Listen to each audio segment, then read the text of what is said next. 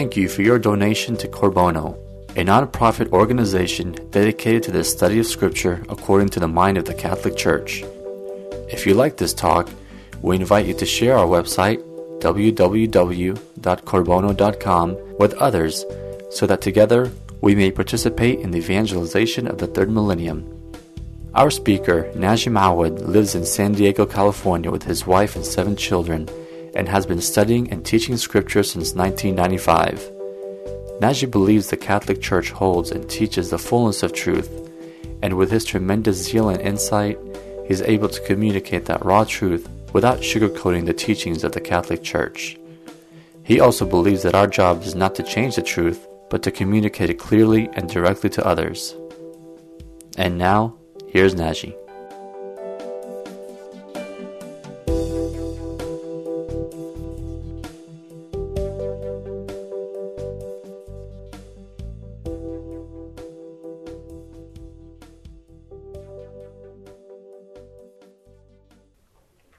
So tonight we continue our study of the book of Revelation.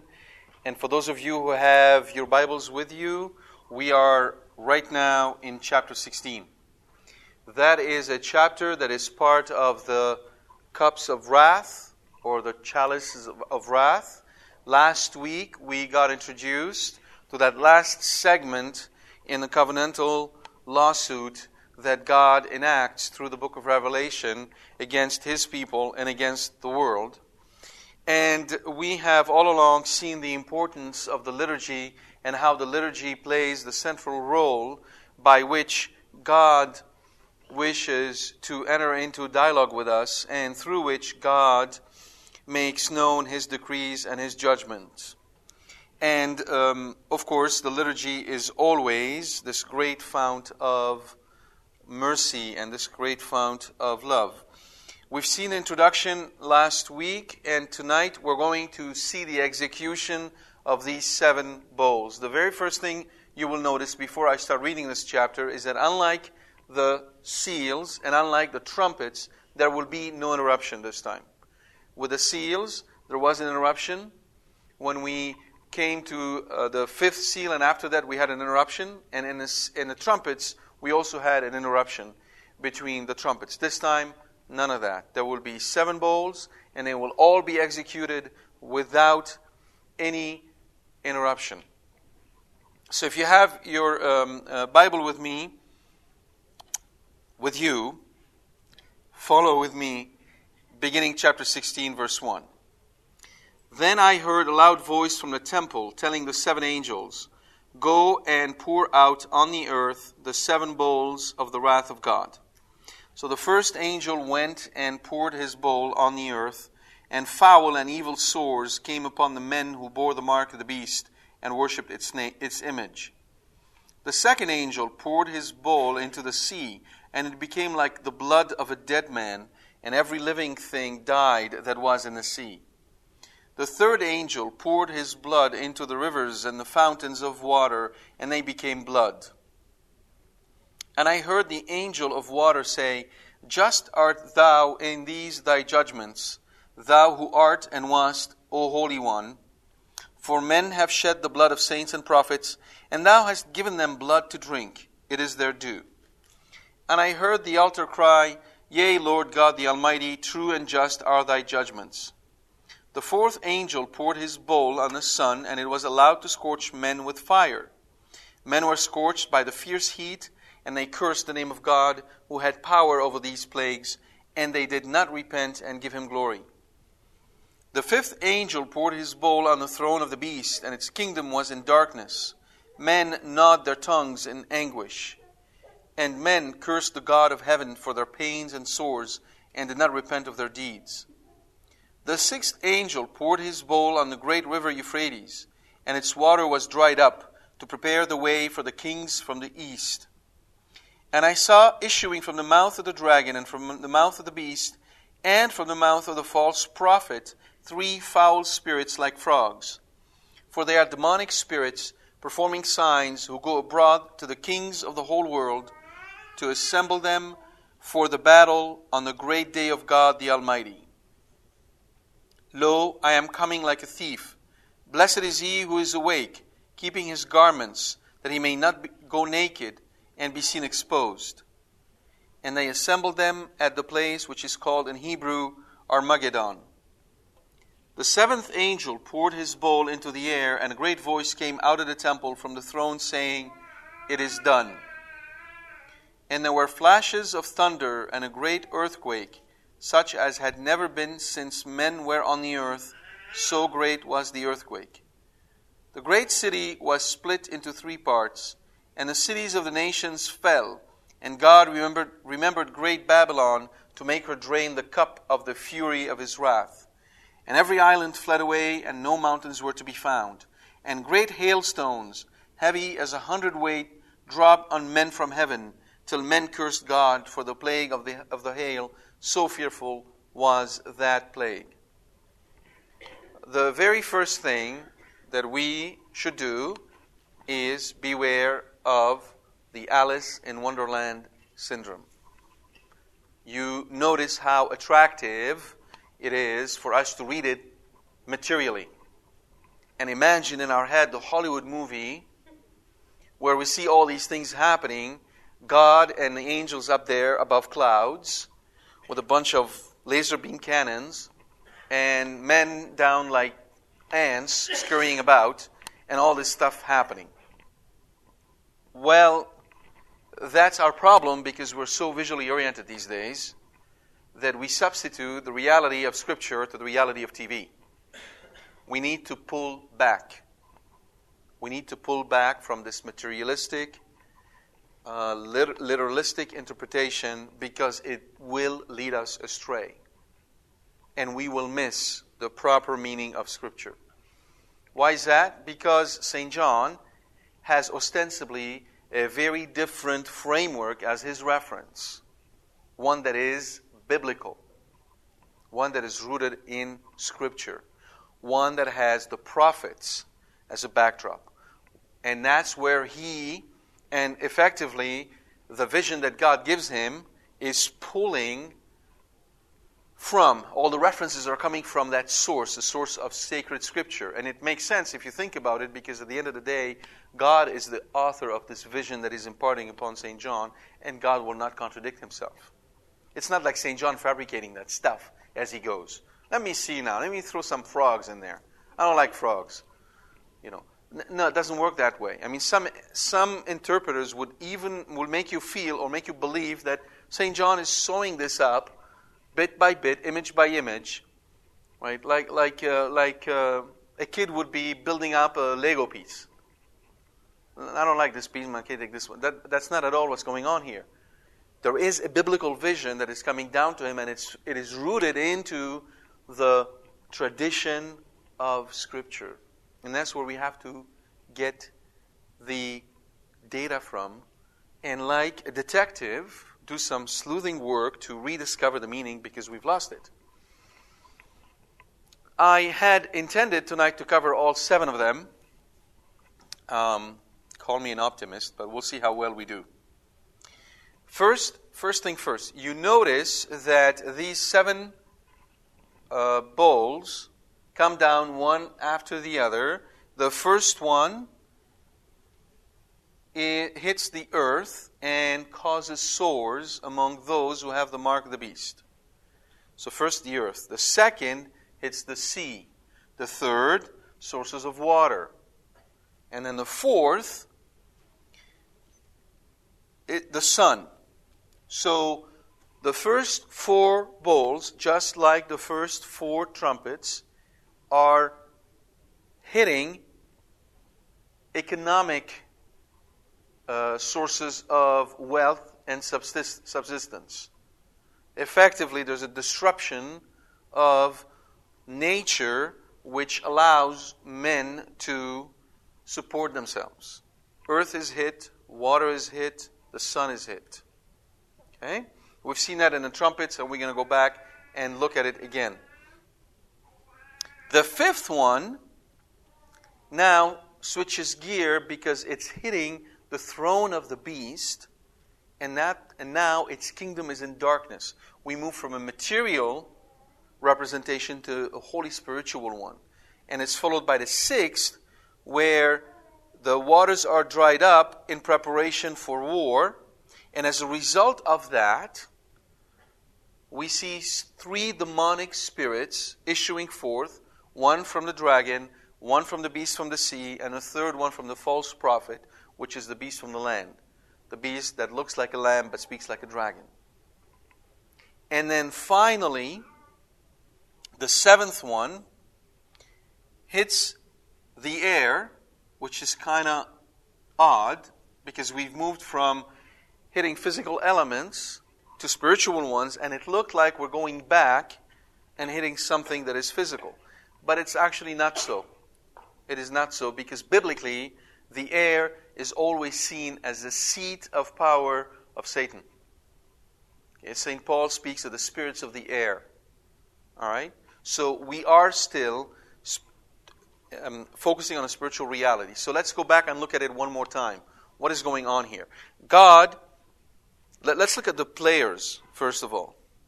You have among humans those who have the mark of the beast, and they split into 2 groups.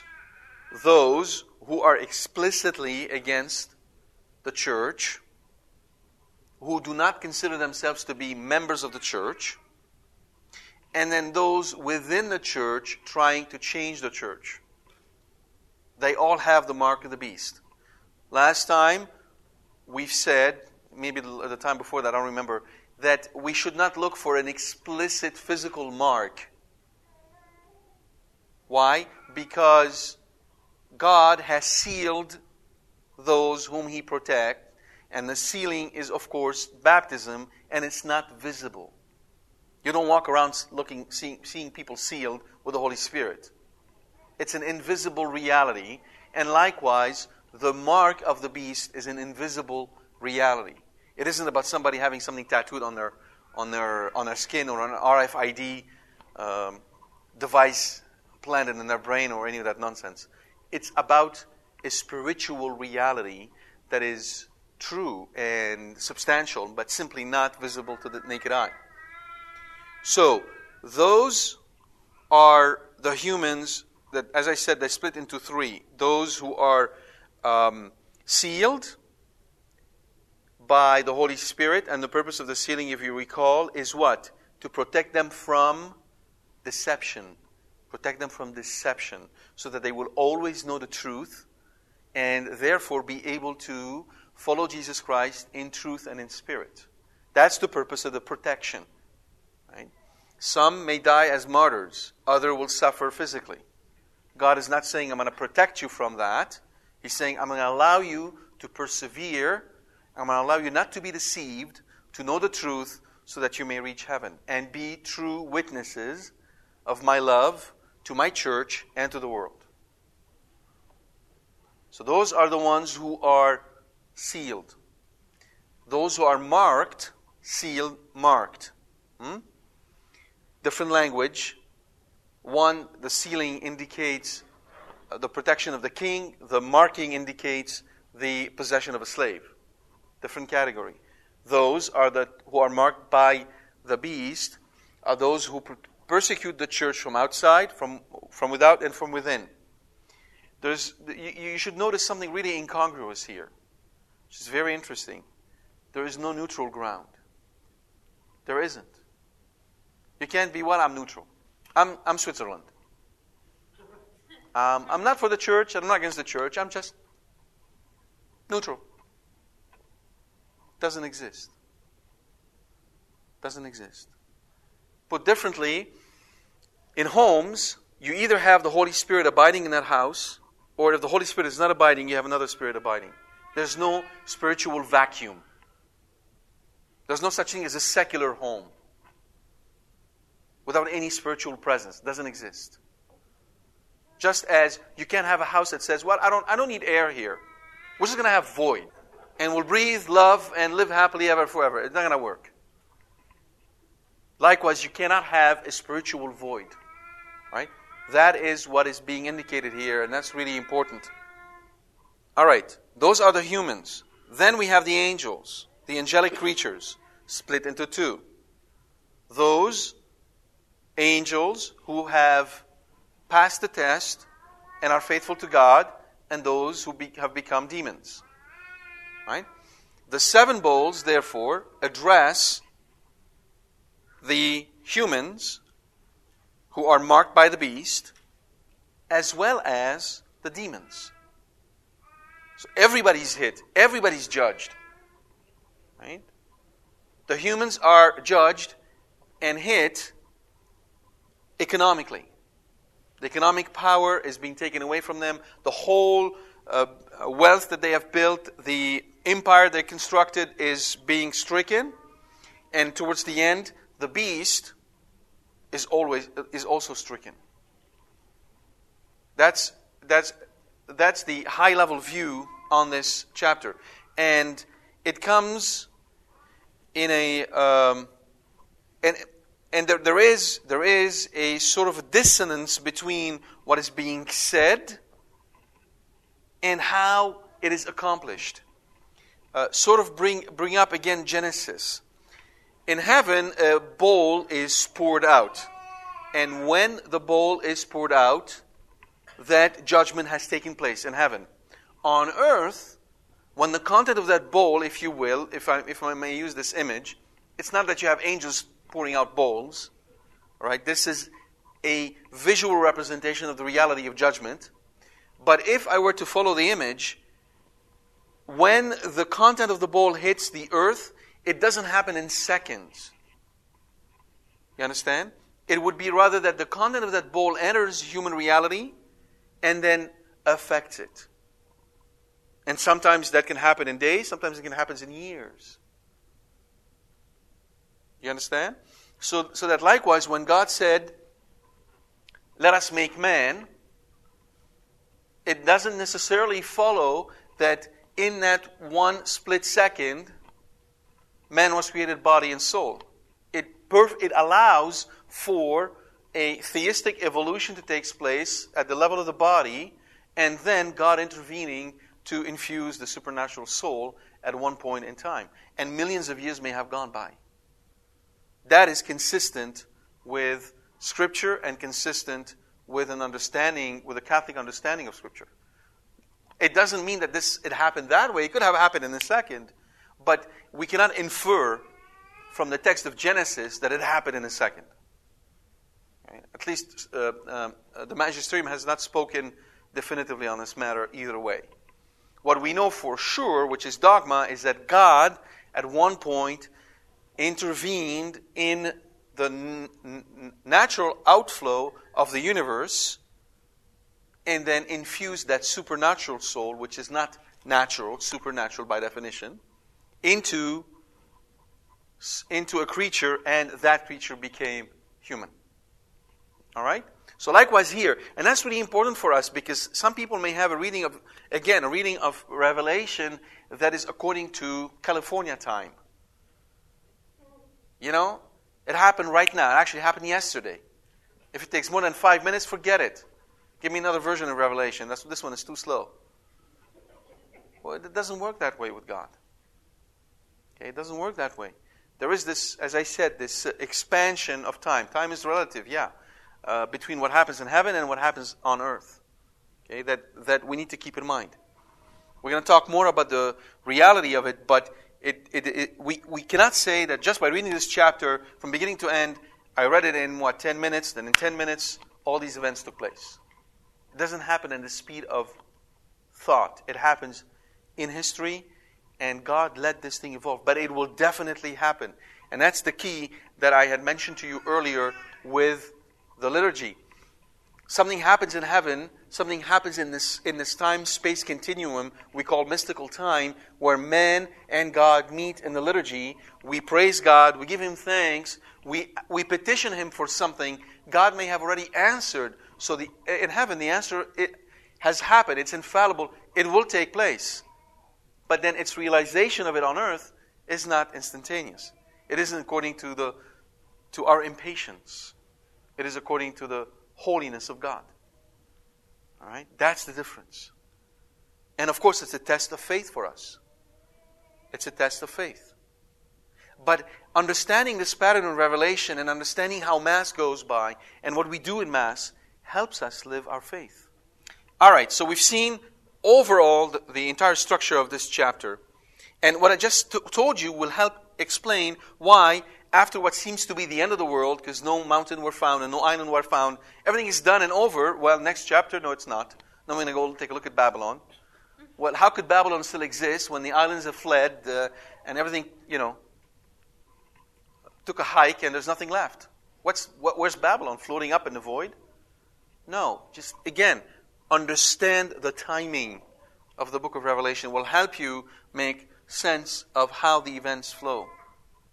So, the other point I want to make is something I alluded to earlier, literal versus figurative interpretation.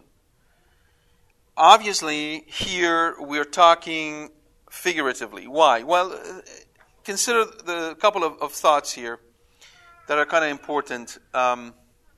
Verse 19, the great city was split into 3 parts, and the cities of the nations fell, and God remembered great Babylon. Really? Babylon. Is he remembering great Babylon? As in Babylon, the city Babylon? Is that what he has got in mind? When he says God remembered great Babylon, is it Babylon? There are actually some commentators that would speak of the revival of Babylon before the end of times. So they're expecting Babylon to become New York again or something like that. I don't know. Some huge revival in Iraq. Maybe you should start buying stocks over there. So, is that what he's got in mind? Obviously not. Obviously it isn't about the physical city of Babylon. It is something else that is intended, which is actually Jerusalem. Great Babylon is Jerusalem, not Babylon. Some other interpreters will speak of Babylon being Rome. Right? But I think most of the evidence point to Jerusalem, not Rome. So that's one example that shows you that we can't just take everything we read here like this. I told you this example I give all the time. This extraterrestrial anthropologist, anthropology is the study of man. So this extraterrestrial anthropologist whips by Earth, and he's got 10 minutes in the library only. And he walks in, and he picks the first book he finds and takes off. And it's Alice in Wonderland. He goes back home about, 600 million light years away. So he has no view of Earth. He has no clue what we do here. And he starts reading Alice in Wonderland. And then he makes his presentation before his peers about how men live on Earth. So you've got rabbits who are late. That's what the book says. You got rabbits, and then you got girls who are falling into holes all the time. And you got Queen of Hearts that are chopping everybody's head. And he constructs a whole society of men according to those principles. And he justifies it and explains it and starts a whole new religion. And he's completely wrong. Why? Because he doesn't see the figurative language used, the irony, the symbols, the metaphors to indicate a different reality. And oftentimes we treat the book of Revelation in exactly the same way. We're like this extraterrestrial anthropologist who found the book of Revelation, has no clue about biblical elements and symbols and thoughts and the ancient world, and we take him, start reading it like today, and then we derive this whole interpretation. Russia is attacking Israel, and that's the end of the world is right around the corner, and that sort of nonsense. Can't do that. So therefore, if the great Babylon is not Babylon, then the next question we must ask ourselves is, what about the Euphrates? Are they really crossing the river Euphrates? Or would the river Euphrates indicate something else? Has it become like a symbol of something different? So there was an incident, there was actually an important prophecy that centers around the river Euphrates. We'll get to it. But later on, that became the pattern used, as we do all the time, to indicate something different. Right? To indicate something. I was at work and somebody asked me, have you drunk the Kool-Aid? Excuse me? I won't even let my kids drink Kool-Aid. Why is he asking me if I drink Kool-Aid? And I got no clue what he's talking about. And he's looking at me thinking that I'm making fun of him. But I really don't know what he's talking about. I'm sure some of you do, some of you don't. Do you all understand what that means? Have you drunk the Kool-Aid? Okay. I just want you to stop right here. Notice how incongruous this conversation is. I just said, do you know all about the Kool-Aid? And the answer is, yeah, Jim Jones. What? I'm talking to you about Kool-Aid. That drink thing. Who's Jim Jones? You get it? We do that all the time with the book of Revelation. We assume that back then they did not have the sort of cultural depth that we have. Well, first of all, they're all from the Middle East. You know, how smart can these people be? Right? Come on. Right? And so we therefore extirpate the text from all this context. And there's a really good reason for it. You know why? You ready for this one? You're not going to like it, but you ready for it? Because we're lazy.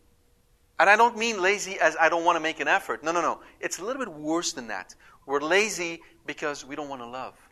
Okay? Lord Jesus, I love you as long as you can package Scripture into Big Mac portions and make it easy for me to understand. Beyond that, I'm sorry, Lord. I'm not going to make that effort. That's why. First of all, we're talking about Middle East. It's complicated over there. And these people seem really weird. And they have an accent. I don't like people with accent, personally.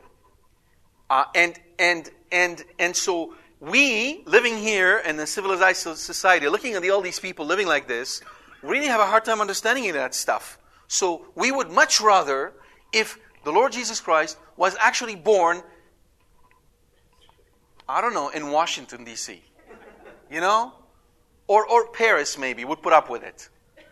But for goodness sake, the Middle East, I mean, you could have picked any other place. So we have the tendency to westernize Scripture. Right? And that is our problem.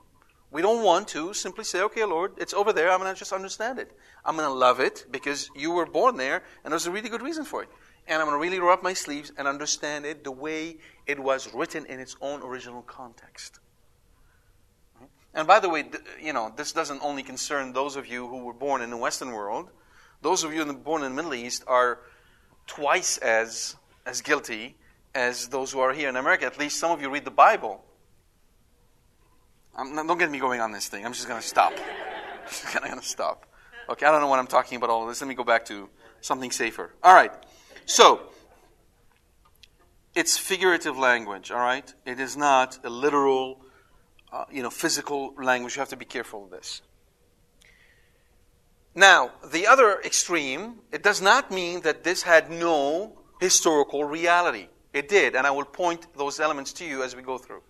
I am not saying by that this whole text had nothing to do with the context in which John lived, or that the realities that he's describing did not actually occur.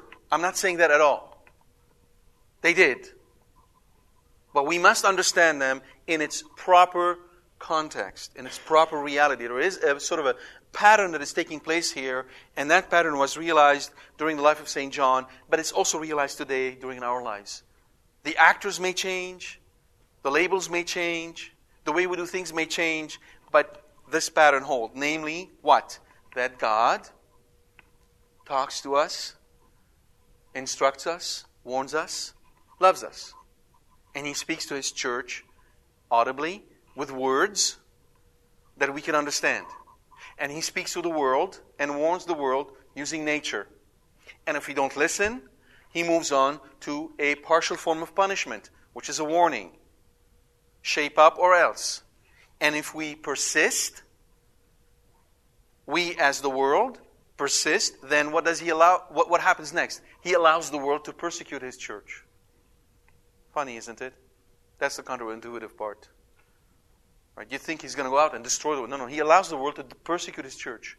Why? Because when the world persecutes His church, the church recedes from the world. And as the church recedes, the light of the world dims. And the world is in darkness. And that's the worst form of wrath that God can exercise, when He allows man to be in darkness. And then He brings it to an end. And so you see empires rise and fall. Countries rise and fall.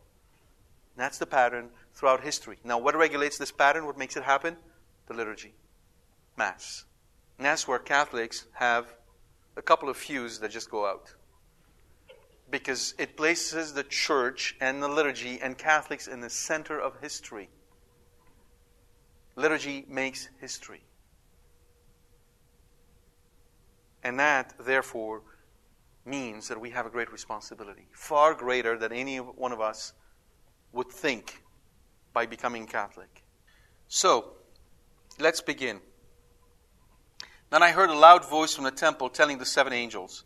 The voice is directly or indirectly that of God. It could be that of the altar, it could be that of the 4 creatures, but ultimately it is that of God giving the command. This is implied by the fact that God has been mentioned as being in His temple. We've seen that in the previous chapter. God is in His temple. And remember, the temple is completely closed. No one can enter anymore until these bowls are consumed, until they all happen. So God is in His temple, and the voice issues out from the temple. So it is the command of God. Why is that important? Because there's always this notion that God permits these things to happen, His permissible will. Well, I have not yet figured this business of permissible versus His direct will. I'm still grappling through it. But one thing is clear here is that nothing is happening that is just permitted by God. It is directed by Him. He gives the orders. He's giving the commands. He's saying, you do this and you do it now. And it happens. And we see this in Isaiah chapter 66 verse 6.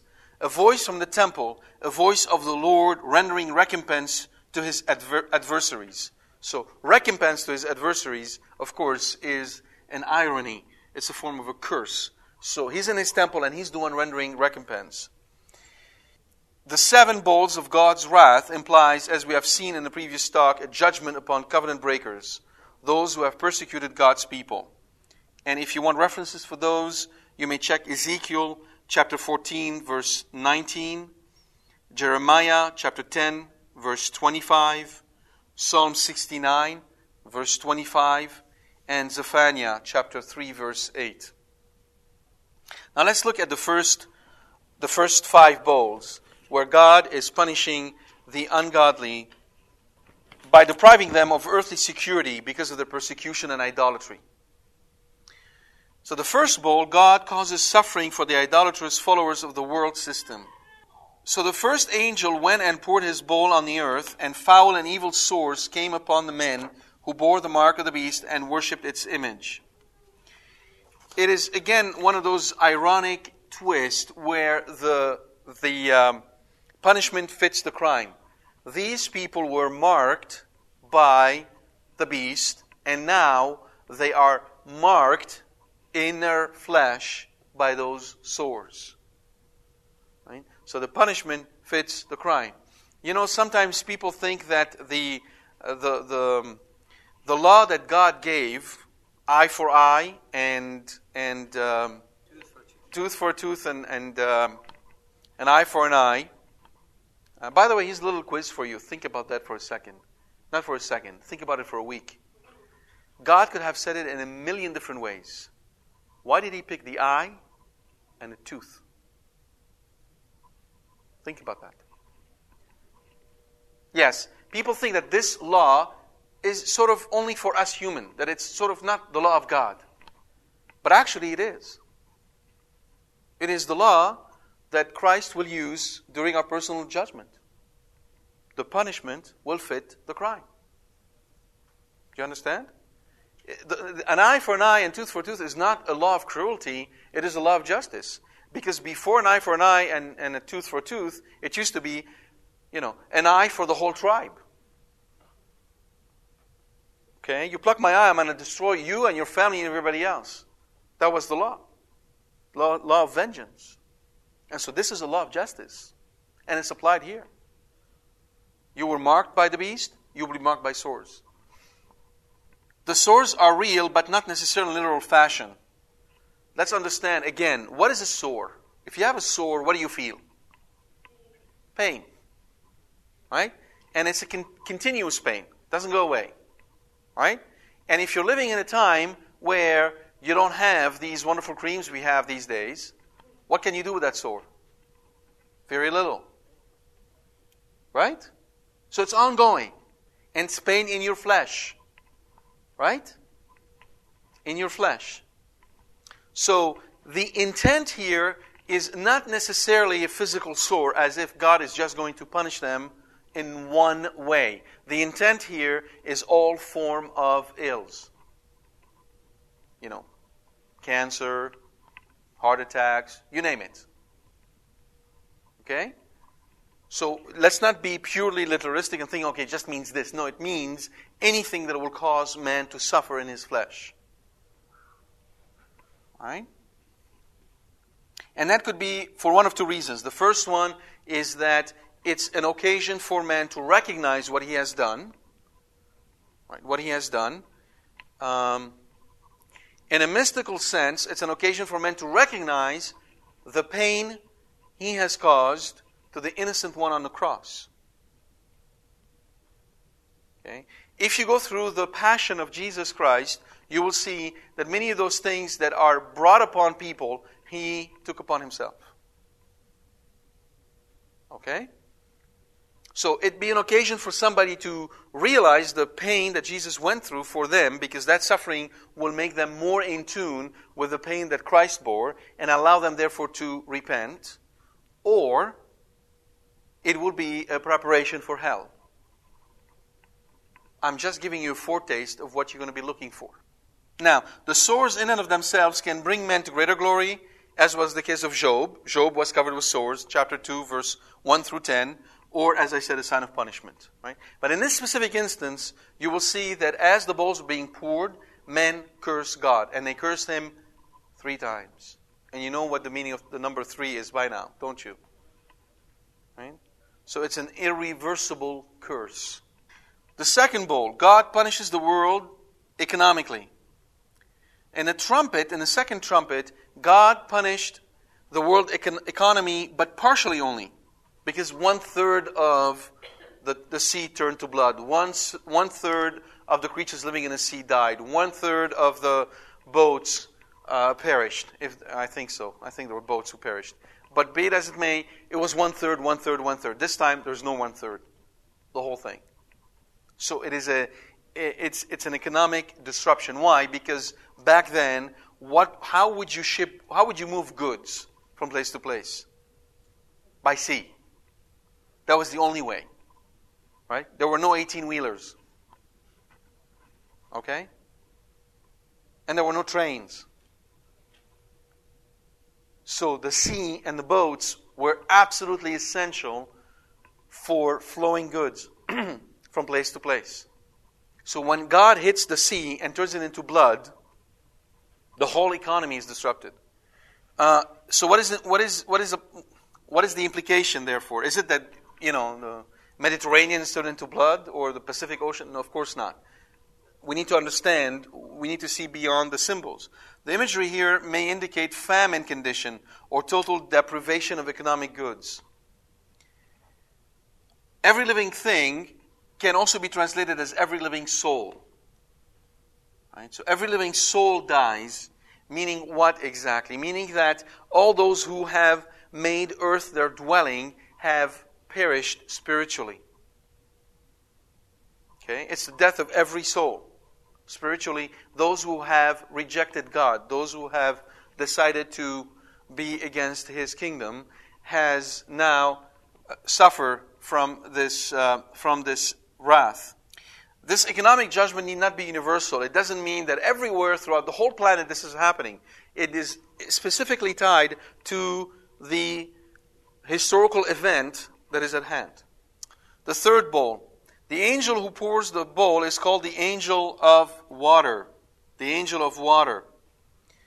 That is a key indication for us that angels are after natural events. Right? We know the universe runs, and stays orderly. Why does the earth keep its orbit around the sun? Why does the moon keep its orbit around the earth? Even though we have the laws of entropy, which basically says everything tends to disorder. How come we have this order, this ordered universe that stays ordered? Right? When in fact our homes don't stay ordered. You clean your house, you go on vacation for a month, you come back, things are broken, there's dust everywhere. You got to clean the whole place. How come the universe is not like that? Think about that. Well, yeah, we have all these physical laws. Yeah, okay, but what maintains these things in place? Angels. You see how we have a satisfying theological answer that actually meshes well and combines really nicely with science, and there's no opposition. And by the way, this whole subject will be covered in detail when we start Genesis, because I'm going to spend quite a bit of time dealing with the science of Genesis.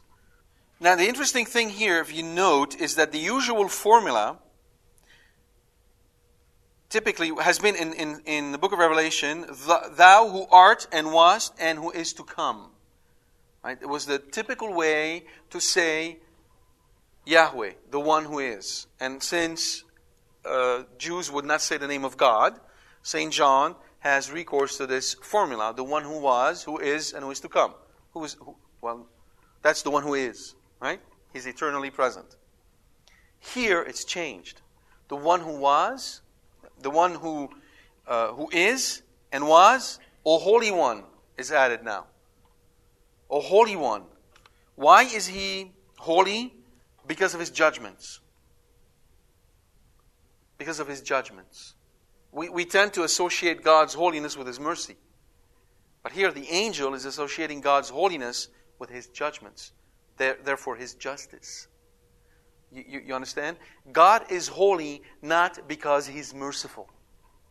God is holy because He is just. That's key. Why? Because it teaches us how we have to interact with God. Right? It teaches us about the awesome holiness of God, and therefore magnifies His mercy. Since God is so awesome, His holiness is so awesome, and He's so just, that He effectively causes any man who approaches Him to faint and to die, then how great is His mercy that He would allow a man to come to Him, even when he is a sinner, and receive Him. The more you are in tune with God's justice, the more you're in tune with His mercy. You appreciate it more. This is an act of demonstration of God's sovereignty over history. Right? What God is doing right now, He's doing it because He is the sovereign Lord of history. And all the ancients, all the way till the 18th century, maybe 17, always understood this way, understood the actions of history as being directed by God. And understood that when plagues hit them, that has something to do with being sinful. And so they would attempt to repent. They would pray. They would fast. Right? And today we simply explain everything with science. Therefore leaving no space for repentance, which is something man deeply needs to be able to be at peace. The punishment fits the crime. Okay. Wisdom chapter 11 verse 16. Through what things anyone sins, through these he is punished. Whatever is, when we sin in a certain way, this is how we are punished. Okay? Because the punishment fits the crime. God is just. Now here I'm talking purely in terms of people who don't want to repent, who didn't ask for forgiveness, who's not, who are not contrite, who do not avail themselves from the mercy of God and the graces that flow from the cross, etc., etc. Don't misunderstand me, right? But in purgatory, though, for those of us who are going to be spending some time there, for the temporal punishment due to sin, the punishment will fit the crime. So there was a book that my wife read. I didn't read it, but she would quote to me some passages from it. And this is not an authoritative book, but it's a book of saints who've had visions of purgatory. For instance, those who were known to gossip would be punished by their tongues. And I will spare you the details, but you could just imagine how they were expressed. Okay, freezing and burning and all that wonderful stuff. But so that was an example what is meant by the punishment will fit the crime. Now, what is being indicated here are degrees of suffering. So, in this when the third angel poured his bowl into the rivers and the fountains of water, and they became blood, for men have shed the blood of saints and prophets, and thou hast given them blood to drink, it is their due. The drinking of blood is not, again, a literal thing. This is not God saying, okay, here you go, you got blood, drink it. Okay, you need to pull away. What does it mean to drink blood? What is indicated by this expression in the Old Testament? It essentially indicates when people fight among each other and they make their blood flow. So when nations fight against nations and kill each other, the blood is flowing. So the expression, drink somebody else's blood, meaning to go after him and to kill him. It's an indication of violence. It's an indication of war where people effectively destroy each other. All right? So those nations that have come together against the church and persecuted the church are now going to turn against each other and persecute each other. The punishment fits the crime. That's what is being meant here. All right? For instance, Isaiah chapter 49, verse 26. And those who afflicted you, O Israel, will drink their own blood, and all flesh will perceive that I am the Lord who redeems you. So in general, drinking blood does not refer to death only, but various afflictions. So cities being destroyed, towns being destroyed, families being killed, people being maimed, all these different types of pain due to violence are indicated by this notion of drinking blood. All right? The cry from the altar.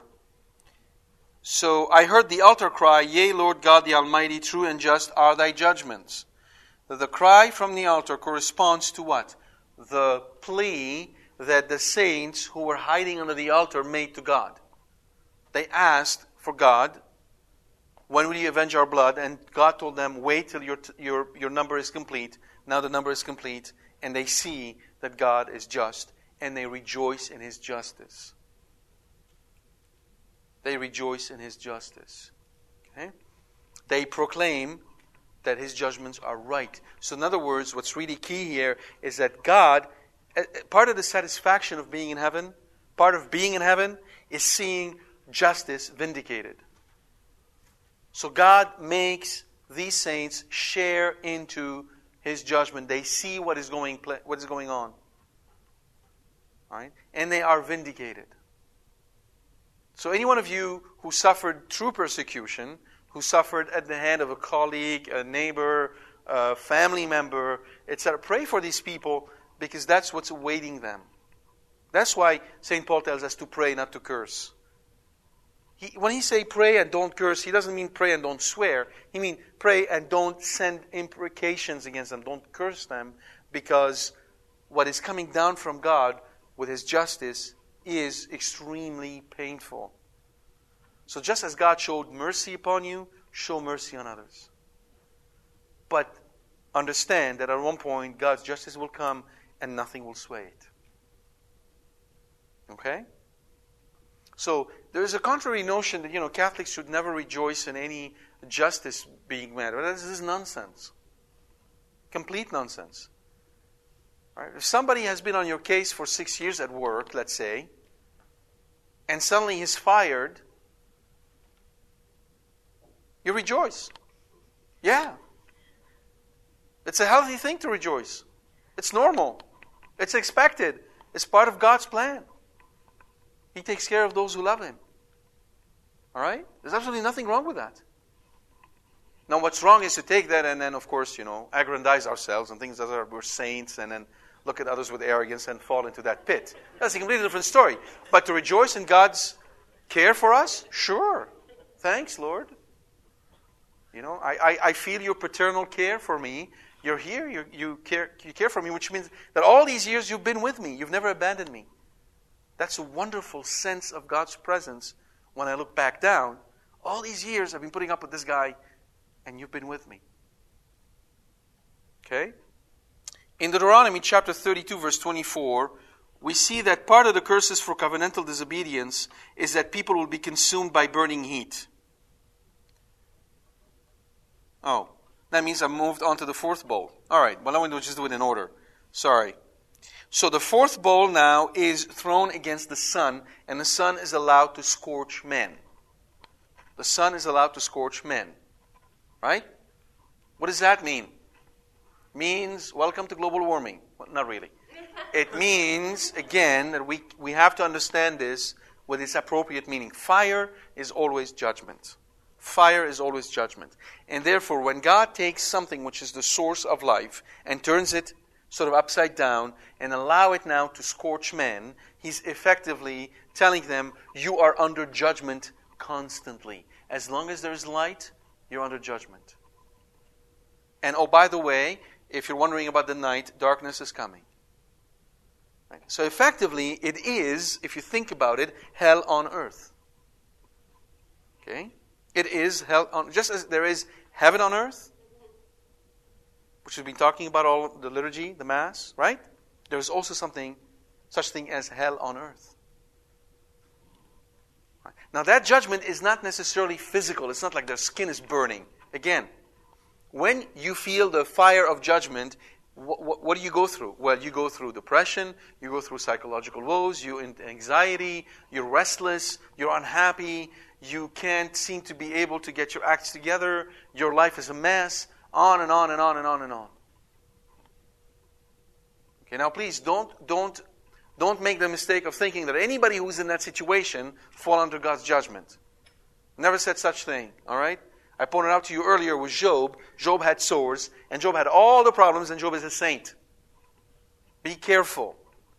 We don't want to fall into commit the false syllogism of thinking that anytime somebody is in pain, that somebody is under a curse. It doesn't work that way. Right? Lots of saints are under lots of pain, and they're certainly not under a curse. Okay? There's such thing as redemptive suffering. Remember that. That's why Jesus said, do not judge. He meant it. As in, you guys don't know. You don't have the ability to tell where somebody's at. And where he's going. You can't really say that. So be careful. Especially because we're impatient and we are imprudent and, we want to have it our own way.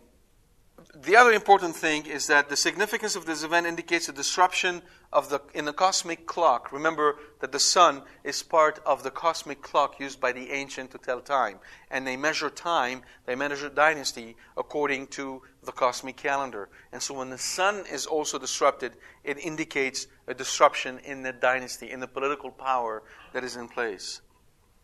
And as a result of the combination of both, people are deprived of earthly security. Likely with an economic focus. People are now fidgety. Right? The stock exchange is not working the way you expect it to. Okay, you can't find a job. Things are not going the way you want. Even though you're making a lot of money, you feel like you're poor. You don't have any security. You know what's going to happen to you. You live, and then you have your retirement, and you go on cruise, and you die all alone. You're starting to understand what I'm talking to you about? It isn't something that's far-fetched. It's not something that we don't experience right now. We do. Because Revelation applies to every age, across the ages.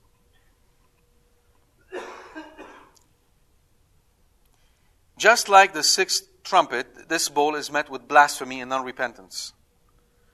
All right, so what happens here is that once it's poured, men were scorched by the fierce heat, and they cursed the name of God, who had power over these plagues, and they did not repent and give Him glory. Notice, these are people who recognize that God has power over these things. Right? And still they curse His name. Ever wondered, why is it that only the name of Jesus is used in vain? Not the name of Muhammad. Not the name of Buddha. Only the name of Jesus. Ever wonder why? Intuitively, we know where the power is.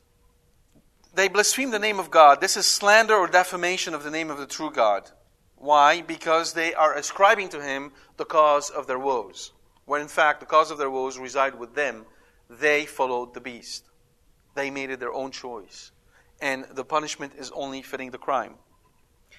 By being marked by the beast, they have become an image of the beast. Okay? Because outside of chapter 16, the blasphemy of God is attributed to the beast only. And now the followers of the beast speak like the beast. They blaspheme the name of God.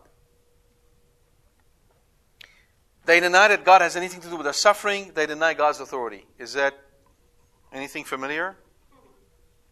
Right? God has nothing to do with Katrina, of course. God has nothing to do with the tsunami, of course. God is outside the physical world. He's actually so far removed from earth that he's pretty much irrelevant. Mother Earth will take care of us. In the fifth bowl, God punishes hardened idolaters by causing them to suffer, by revealing to them their irremediable separation from Him. So this is now a spiritual suffering. In the fifth bowl, we have the following. The fifth angel poured his bowl on the throne of the beast, and its kingdom was in darkness. Men gnawed their tongues in anguish, and men cursed the God of heaven for their pains and sores, and did not repent from their deeds. This is second cursing. So, what I told you earlier about the historical manifestation of these things, let me quote to you very quickly from this book. This is taken from Josephus' description of the war in 70 AD that led to the destruction of Jerusalem. Josephus, who was he was a Jew, and he was captured by Vespasian, or Titus, one of them, Titus being the son of Vespasian, and he was made a witness. He basically was a journalist, recording the war as it happened. And so he says, Josephus explains that when it was clear that Jerusalem would be destroyed, the Romans continually urged the people to surrender and repent of their rebelliousness. He records how Titus tortured the leaders of the rebel movement in full view of the city, so that they would now at length leave off their madness and not force him to destroy the city, whereby they would have those advantages of repentance. Even in their utmost distress, they would preserve their own lives and so find a city of their own, and that temple which was their peculiar. So Titus had no intention of destroying Jerusalem or the temple. He had reverence for the temple. And he was trying to tell them, look, give it up, and I'll leave the city and I'll leave the temple. Okay? Just as John speaks of the people of the New Babylon cursing God, Josephus writes, they seem to me to have cast a reproach upon God Himself, as if He were too slow in punishing them. And this is Josephus writing about his own people. Okay? And the fifth bowl, God punishes. Let me tell you a little bit more about this. This is really interesting. The content of the fifth bowl are emptied onto the throne of the beast. So the throne represents the beast's sovereignty over his realm. Now, where is that throne? If you remember from the letters, Pergamum, the city Pergamum, was known to be built where Satan has his throne. Why? Because Pergamum was a local Roman city with power. Right? So the throne is the beast. Where's the throne of the beast then? Rome. All right? That's where the throne of the beast is. Because it is the source of the Roman power. You start to understand why we're called the Roman Catholic Church? You understand? When God has victory over the world, what does He do? If you conquer your enemy, what do? You go and you make his capital your own. Get it? That's why we're called the Roman Catholic Church. That's what God did. Okay. So, of course, much of these bowls, just as the trumpets, are taken from the plagues of Egypt. I suppose you've got that. You've got that, right? All those plagues are taken from the plagues of Egypt, every single one of them. And in the plagues of Egypt, there is also the plagues of darkness, where Egypt is plunged into 3 days of darkness, right? And this was, for Egypt, it was an attack against the god Ra, which was the sun god. And in the case of the plagues, God was saying to the Egyptians and to the Hebrews, look, I'm stronger of all these guys. I'm going to show you. I'm going to take them out one by one. That was the meaning of the plagues. All right? So now, what is God saying to Rome? The emperor, remember, is considering himself a god. Right? There was a Roman saying, there is no other name by which we shall be saved other than the name of Augustus. Augustus was the one who brought this about. Right? And God is saying, okay, I'm going to show you now. And so, what happens is that it indicates multiple forms of political woes that were experienced by Rome during the 60s. There was the Pax Romana, and right after that, Rome was besieged with attacks from within and without, all the way through 10 years, non-stop. Non-stop. Okay? It also indicated removal or religious power, the weakening of the imperial cult. So when God darkens the throne of the beast and plunges his realm in darkness, he effectively is reducing his power, his hold over the nations. So remember, this is not just about Rome, it's about the beast. Right? So there's demonic power behind that.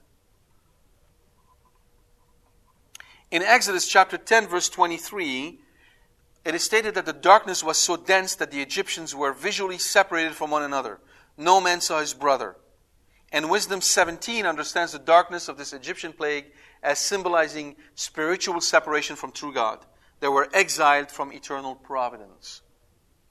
So the darkness essentially separates the followers of the beast from God and show them their state as being separated from God. Right? And you have people today who do the same thing. I'm sure you have people who profess not to believe in God. And the funny thing is that they'll ask you, well, does this mean I'm going to hell? Right? And the answer, of course, is, well, yes. And they're offended. How could you say that? Well, I'm not saying it, you're saying it. What do you mean? Well, wait a minute. What is heaven? Heaven, well, I'm telling you, heaven is what? Is the dwelling of the Trinity. Father, Son, and Holy Spirit. And it is a place where you only have Catholics. You just told me you don't want to go there. God is not going to yank you by your ear and bring you in there kicking and screaming. You said, I don't want to go there. Well, okay. You're not going to. And they look at me like they're stunned. But this is what you just said. And what is hell? What is hell? Hell is the absence of God. You just said, I don't want to be with God. Well, duh. Right? It's not such a big mystery. Now, of course, with God's mercy and prayers and intercession, who knows where this person is going to be. But currently, when they say that, if they were to be zapped on that instant, that's what they would go. All right? Without calling on God's name and asking and telling Jesus, I want to be with you, well, they made their own choice. Sometimes we make things a lot more complicated than they really are. And that's why they nod their tongues because of the pain. When you're separated from God, you can never be restful. Our hearts are restless, O Lord, until they rest in you, St. Augustine. Right? So you shouldn't be surprised if the world out there is restless and wants to watch TV and listen to music and cannot put up with silence and is afraid of darkness and has to have light all the time and being distracted. Yeah. You can't. And you should see the psychology of the book of Revelation. It's so accurate. Right? It's right on. This is what happens. And so, what happens? If you don't repent, you're going to harden your heart. There's no other choices. And so we see the second hardening of the heart and the cursing of God. They recognize God as their author, but that this leads them to blaspheme His name instead of repenting. Okay? And then they do not turn away from their work, which according to chapter 9, verse 20, which we read, is what? Murder and thievery. No doubt against Christians. And according to the pattern of Egyptian plagues, the hardening of the heart here is irremediable. Okay? When they reach that level, typically they will not just come back. Unless a special grace of God, they will not come back. They're on their merry way. You got to understand why Christ says, right? Wide and easy is the way that leads to perdition, and many finds it. And narrow and difficult is the path that leads to heaven, and few find it. Well, there you go. Right? Okay. Of course. Okay, we're at the end of the hour. I'm not going to be able to complete the 6 and 7 bowls. We'll continue next week. What is important for us through this whole bleak picture? Because unfortunately, we tend to have a very earthly concern. We're concerned about our own skin. All right? That is a really good chapter to meditate upon and say to the Lord, frankly, Lord, this is wonderful and all, but I don't see your glory through this. If you're having issues with God, you bring them with you to the church. Right? You bring them on and you say, I don't understand. How could you manifest your glory through something like that? Show me. Remember, 1,000 difficulties do not amount to one doubt. Right? The fact that you may be struggling with this passage, the fact you may be having a hard time rejoicing over something like this, is not reason to doubt. It's just a reason to bring it over and say, Lord, I don't understand. Help me understand. Okay? And the reason is because most of us are diseased by this poison of false mercy, where we only want to attribute to God these warm, fuzzy feelings and nothing else. God cannot be just. God cannot ask us to account. God can't send anybody to hell. God can't do anything. Itsy bitsy. Painful. We do it all. We send ourselves to hell. It's our own actions that cause us to be condemned. Poor God. He has no say. It's all about us. Well, that might be a God that scratches where it itches, but it's not the God of the Bible. And it's certainly not a biblical view of who God is.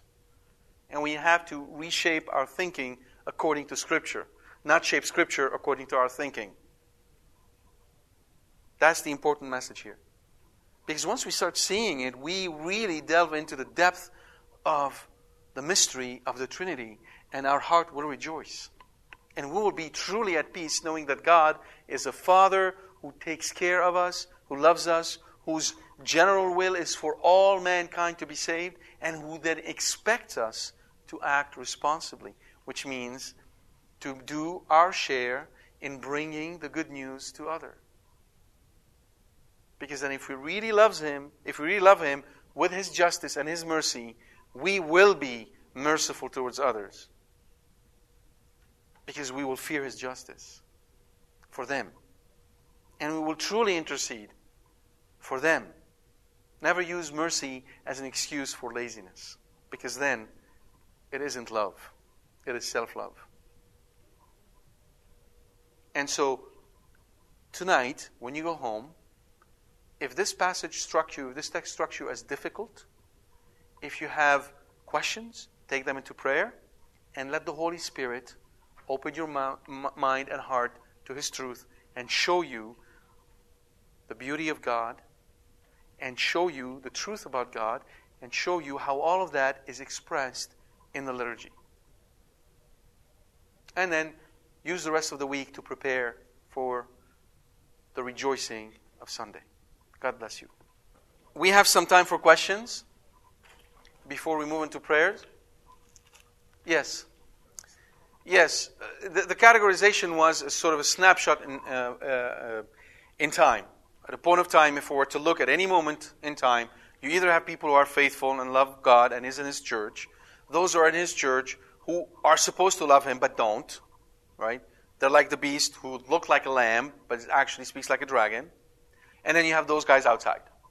Now, it doesn't mean that if I now roll the movie, that those three groups remain static. Things evolve and things change, and some who are outside come in, some who are in go out, and some move from one group to the other. Right? So that's all due to God's mercy and His love and His compassion and patience He has for us. But when the judgment happens, right, there's this sort of freeze, if you will, and these people are assumed their position into these three groups. But remember, we will see that we have to persevere. So it is not enough to be just sealed. The sealing is there for us to persevere. The sealing will not act on its own. Baptism takes away original sin. But baptism alone will not get us to heaven. if we do not avail ourselves of the graces of baptism.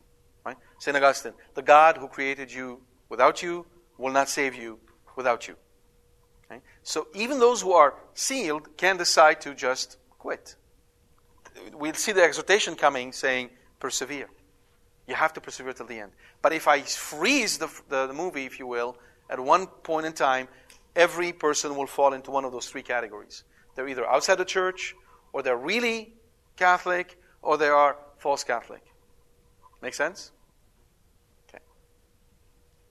Yes. Question is, I may have mentioned that fire is always destructive. If I did, I want to take it back. This was not what I was trying to say. What I was trying to say was that in the book of Revelation, every time fire is used, it is used for the purpose of judgment, right? Not destruction, right? And it's only contained within the book of Revelation. All right? So within that book, fire is used as a sign of God's judgment. But outside of the book, when you look at the whole Scripture, yes, fire has many, many different shades of meaning and different meaning, one of which is life-giving. You're absolutely right. Make sense? Okay. Yes. The question is, how do we know, or how do you know that, meaning me, so I'm asking the question, how do we know that Great Babylon means Jerusalem, right? How do we come up with that if we read the text? If you read the text, you will not come up with it. Unless God inspires you on the spot to, no. You got to roll up your sleeves and do work. You got to ask yourself a simple question. There's a methodology. Okay, he says Great Babylon. So think about Kool-Aid. How did he know that Kool-Aid meant what? Where does he come up with Jim Jones from? Because he's part of that culture. He was there when it happened, when it seeped into the culture, and he knew that association became obvious to him. Let's fast forward 1,000 years. Somebody's reading a text where it says, have you drunk the Kool-Aid yet? Would that person be able to say Jim Jones? Highly unlikely. What does he have to do? He says, okay, how's Kool-Aid used in that culture?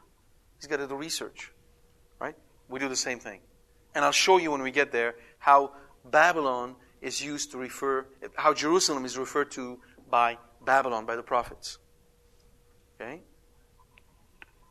Any other question? Yes. Can I answer your question? How do we know whether to stay on board? Yes. Can I answer your question? Yeah. The answer to your question is actually very simple. It will never happen. Oh. This whole business of apostasy in the church, all right? This is it. I mean, that's why. I don't have time to go through the you are Peter and on this rock I build my church, but that's precisely the charism of infallibility. A pope can never teach something that is not true in the realm of theology or morality. It will never happen. That's why this is his church. It is protected by the Holy Spirit that will not allow a pope to speak or to teach something that is untrue, to deceive people. So this business of apostasy, that's what I always thought. That is not something that is according to Catholic teaching. That you will have people, bishops and even popes who may have a dissolute life. Yes, we've had those in history. Right? We've had those. But none of them taught anything. Okay? In fact, some of the most powerful Protestant exegetes try to find something that a pope said that contradicts what some other pope said, and it leads to really interesting gymnastics in Hebrew and in Greek, and I'll spare you all that. But it doesn't exist. That's one of the marks of the church. The church is holy, and therefore a holy church never teaches anything that is deceiving. The Holy Spirit will not permit it. You understand? It is the mark of the church. That's one where you don't have to there's one thing you don't have to worry about. Yes. Isn't it true not in chapter 22 we win? Yes, in chapter 22 we win. We've already won. You come to Mass. You've already won. That's the idea. Yes. Correct. What I meant by it will never happen as in the magisterium or the Pope committing apostasy. The teaching office of the church will never commit apostasy. But that you have multiple bishops, 90% of the bishops going haywire, we've seen that under the Arian heresy. 90% of the heresy, the bishops were Arians. All right? So yeah, it happened. It will happen. It can happen. But the teaching office of the church will never teach something that deceives the people. That's the key. Yes. Well, yes, the only thing I would say to you is this. We have, again, those bishops and those priests who are teaching and saying things against the teaching, the teaching of the Holy Church, are certainly not being bishops and priests for Jesus Christ. At that moment in time. At that moment in time. We have to pray for them, for their repentance, and for their conversion. Right? So, the only place where I would be cautious is, again, it is not up to us to decide that someone has now the irremediable mark of the beast on them, and therefore they're destined to hell. We have to be careful with that. Yes, but you can think that they're definitely working against Christ when they work against His church. Well, actually, it's really interesting because this passage is always misconstrued. Jesus said, "And the gates of Hades shall not prevail against her." If you really think about it in ancient terminology, in ancient terms, if the gates of a city do not prevail against you, what does that mean? No, it means that you were able to conquer the city.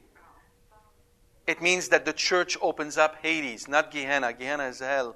Hades is the place where the souls are kept. And that is one of the foundation for our understanding of purgatory, that the church can release souls from heaven. It had nothing to do about hell actually attacking the church and church resisting.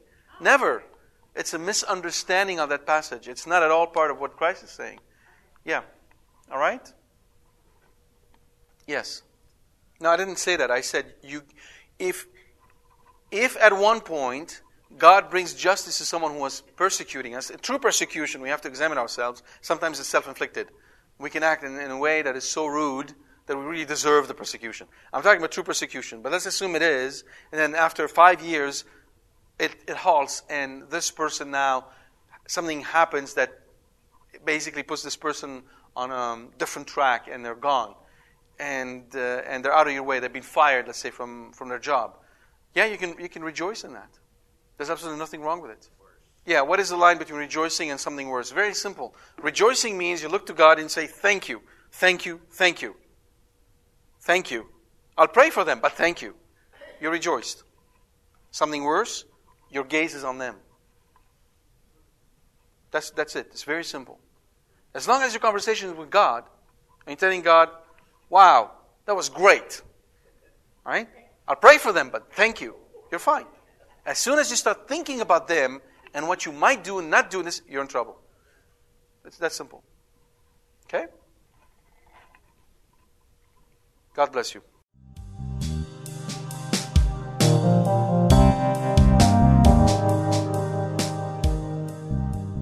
We hope you've enjoyed this talk from Corbono.